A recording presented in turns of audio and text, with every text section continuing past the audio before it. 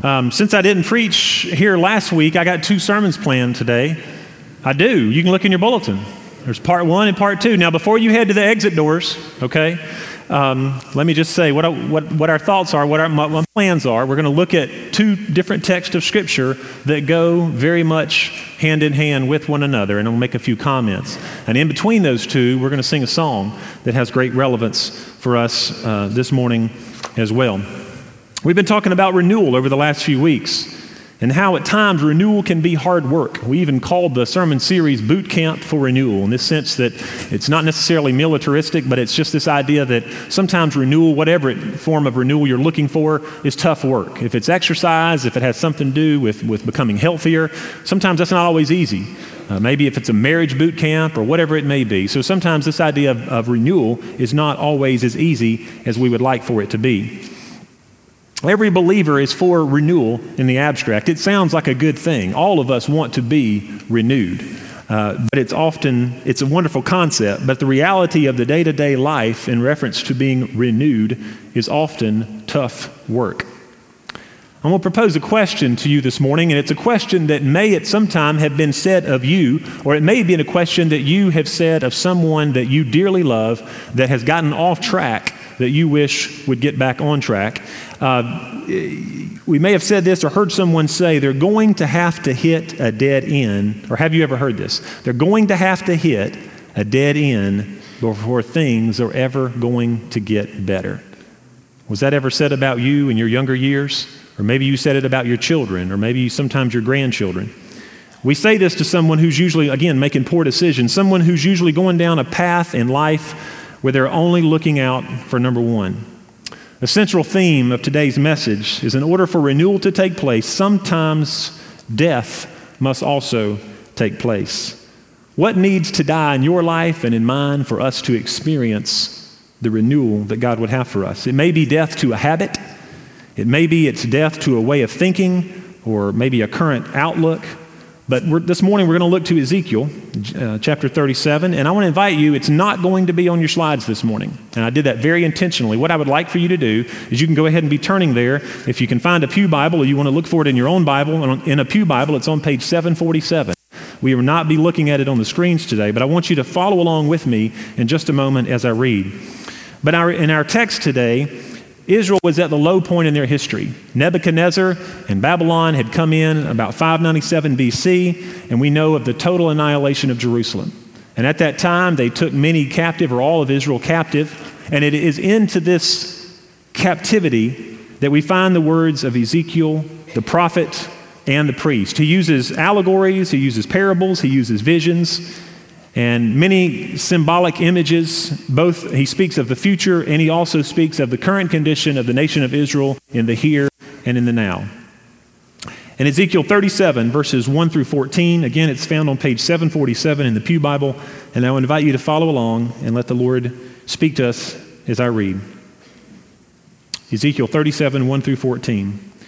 The hand of the Lord was upon me, and he brought me out by the Spirit of the Lord and set me down in the midst of the valley, and it was full of bones. He led me around them, and behold, there were many upon the valley, and lo, they were very dry. And he said to me, Son of man, can these bones live? And I answered, O Lord God, thou knowest. Again he said to me, Prophesy to these bones, and say to them, O dry bones, hear the word of the Lord. And Ezekiel's prophecies had often been directed to people as deaf as these old, dry bones. In verse 5, Thus says the Lord God to these bones, Behold, I will cause breath to enter you, and you shall live. Now keep your finger there, and let me just make a comment. This word translated is also breath, is also translated wind. It's also translated spirit. And in Hebrew, it's the ruach. And I'm not sure if I'm saying that right. Somebody else may can correct me. But in Genesis 2:7, the scripture tells us when God breathed into man the breath of life, that moment man became a living being. As we talk about renewal, the breath of God is essential for renewal to take place, for regeneration or rebirth. Now back in verse 6. I will lay sinews upon you, and will cause flesh to come upon you, and will cover you with skin, and put breath, there it is again, in you, and you shall live, and you shall know that I am the Lord. Verse 7, so I prophesied as I was commanded, and as I prophesied there was a noise, and behold, a rattling of the bones came together, bone to its bone.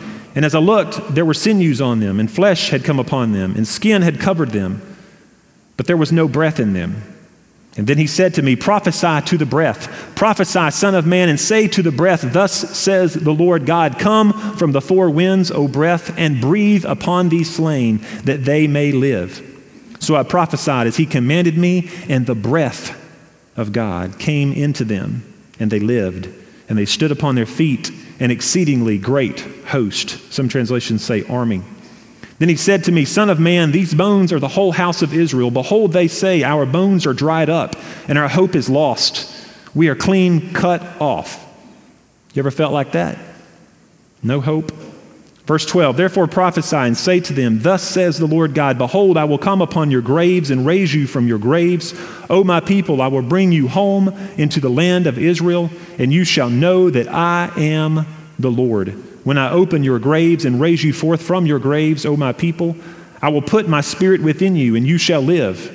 And I will place you in your own land, and then you shall know that I, the Lord, have spoken. I have done it, says the Lord. May God add his blessing to the reading and preaching of his word. The bones symbolize the whole house of Israel. And the thrust of this passage is the symbolism that the breath of God can live where death is present.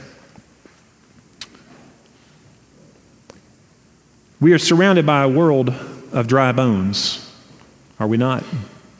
A world where death and despair are all too present. A world where many have simply lost hope.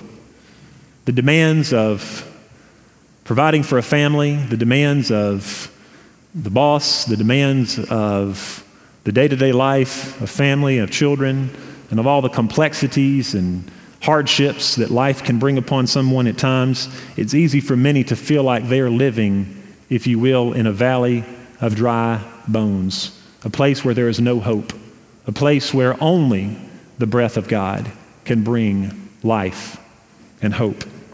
As we think about this passage in light of our world today and Church Universal today, and again remember that these dry bones symbolize the nation of Israel, let us pray that the breath of God would breathe on us fresh and anew. Let our prayer be, church, God, breathe on us so that we can see and know firsthand that your presence restores, that your presence brings hope, and that your presence brings life. Oh God, how we need you to breathe on our families today, how we need you to breathe on the church today, and how we need God to breathe his breath on the world today.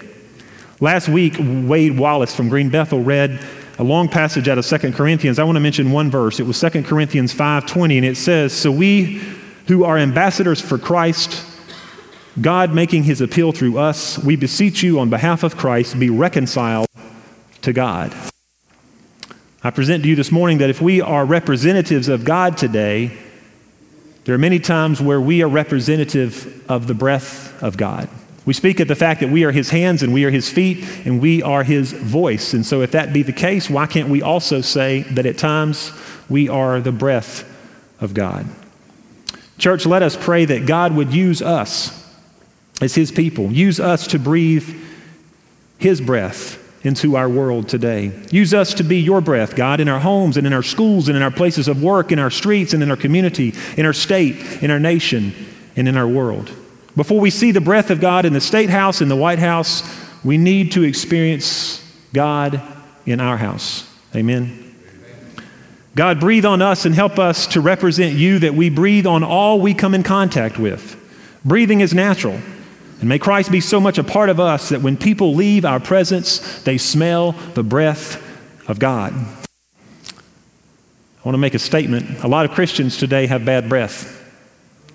Amen. A lot of times our words and the way we say the words that we say do not represent the breath of God. I wish there was a spiritual breath mint that we could just kind of pop in and we could kind of just breathe the breath of God. My hope in prayer, church, is that you and I and that we as Boiling Springs Baptist Church can breathe the breath of God into our homes, into our church, into our community, and ultimately into our state and into our world. May our bones be alive, not just physically, but spiritually, filled with the Ruach, filled with the breath of God. Let's sing the song that's in your bulletin, Breathe on Me.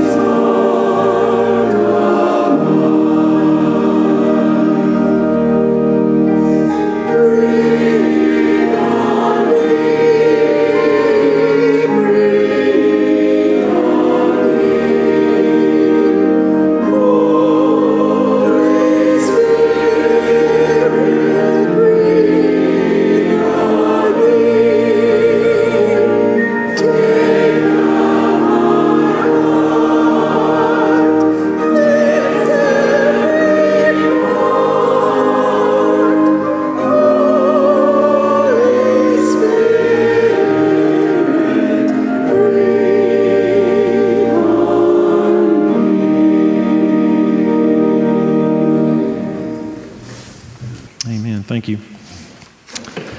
Now, if you will, look at John 11 for just a few moments this morning before we head on our way. John 11, and it's on page 935. The words will not be on your screen, but on page 935 in the Pew Bible, or you can find it there in your own. But John 11, 34 through 44. The two stories today challenge everything we know about life and death, both literally and metaphorically. Today we have a foreshadowing of what is to come over these next several weeks of April. Next Sunday, we'll walk through the whole gospel story with Celebrate Life. I greatly look forward to that. Something I failed to mention earlier, the balcony will be closed next Sunday. And so that's another reason I mentioned what I did about the seating down here and going to the middle and being aware of others who may be trying to find a seat. But we will be sharing communion in the Lord's Supper next Sunday. And so we can do that in the time frame that the musical allows for us to do that much easier if we were all down on the main floor here. And so please be mindful of that next Sunday. The two passages this morning remind us that God has acted and that he still acts to revive his people and to draw them into closer fellowship with him. If you'll look with me in John 11, verses 34 through 44. And let me give you a little bit of the background. We've had Lazarus. They sent word to Jesus, who was some time away. When Jesus finally arrived at Mary and Martha's home there in Bethany, Lazarus has now been dead for 4 days. And we pick up in verse 34. He said, "Where have you laid him?" And they said to him, "Lord, come and see." Jesus wept. If you're looking to memorize scripture, that's a good one to start. It's 2 words. Verse 36, so the Jews said, "See how he loved him." But some of them said, "Could not he who opened the eyes of the blind man have kept this man from dying?" Verse 38, then Jesus, deeply moved again, came to the tomb. It was a cave, and a stone lay upon it. And Jesus said, "Take away the stone, Martha." The sister of the dead man, Martha, the sister of the dead man, said to him, "Lord, by this time there will be an odor, for he has been dead 4 days." Jesus said to her, "Did I not tell you that if you would believe, you would see the glory of God?" So they took away the stone, and Jesus lifted up his eyes and said, "Father, I thank thee that thou hast heard me. I knew that thou hearest me always. But I have said this on account of the people standing by, that they may believe that thou didst send me." When he had said this, he cried with a loud voice, "Lazarus, come out." And the dead man came out, his hands and his feet bound with bandages, and his face wrapped with a cloth. Jesus said to them, "Unbind him and let him go." Much as all those present near the tomb of Lazarus heard Jesus speak, and not only Jesus spoke, but he spoke words of resurrection, words that bring life. My hope and prayer is that we, as a church, that as we move deeper into April, that we will hear God speak words of life and resurrection into our lives as believers, calling forth what is dead to life once again. And may we hear testimony of how the living, breathing Spirit of God is doing his work of resurrections in those who moved from no relationship with Jesus into now a relationship with Jesus that is filled with life and hope and the Spirit of God. May we hear God working and moving among those where we have said they're going to have to hit a dead end before things ever get better. My hope and prayer is that people over these next several weeks in April, and not only these next several weeks, but over the near future of our church, as people come into our worship, as people relate with the people of Boiling Springs Baptist Church, that the breath of God would so heavily breathe upon them that would bring about renewal among the faithful, and it would bring others who are far from Christ into a new relationship with Christ, where there's hope and where there's a sense of purpose and meaning, not only in this life, but hope for the next. And may it radically change the lives of all of us who come into the presence of God. May God work among those who have said they're going to have to hit a dead end for things to get any better. Father, we thank you for your word today. Your word is so much more powerful than any words that I could add to them. God, we're grateful for the illustration, the story of the dry bones in Ezekiel 37, what that meant for the people of Israel and what that still means for your people today.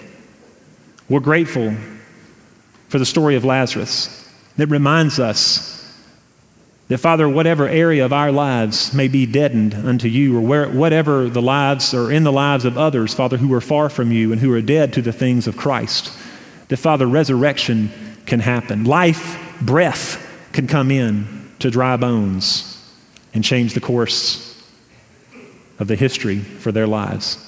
Father, breathe into our dry bones this morning, our areas that have become hard or dead or dry unto you and to your Spirit. Breathe into us afresh and anew, and help us to experience your presence in new and incredible ways.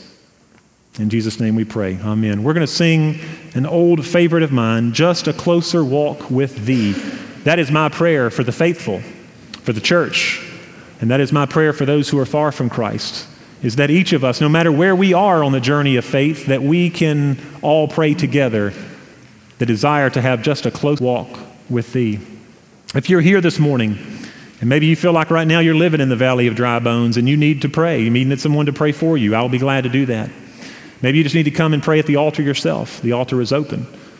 If today you desire church membership, come during this hymn, and I would love to talk with you about that. Let's stand and sing, and let's pray this hymn together, Just a Closer Walk with Thee.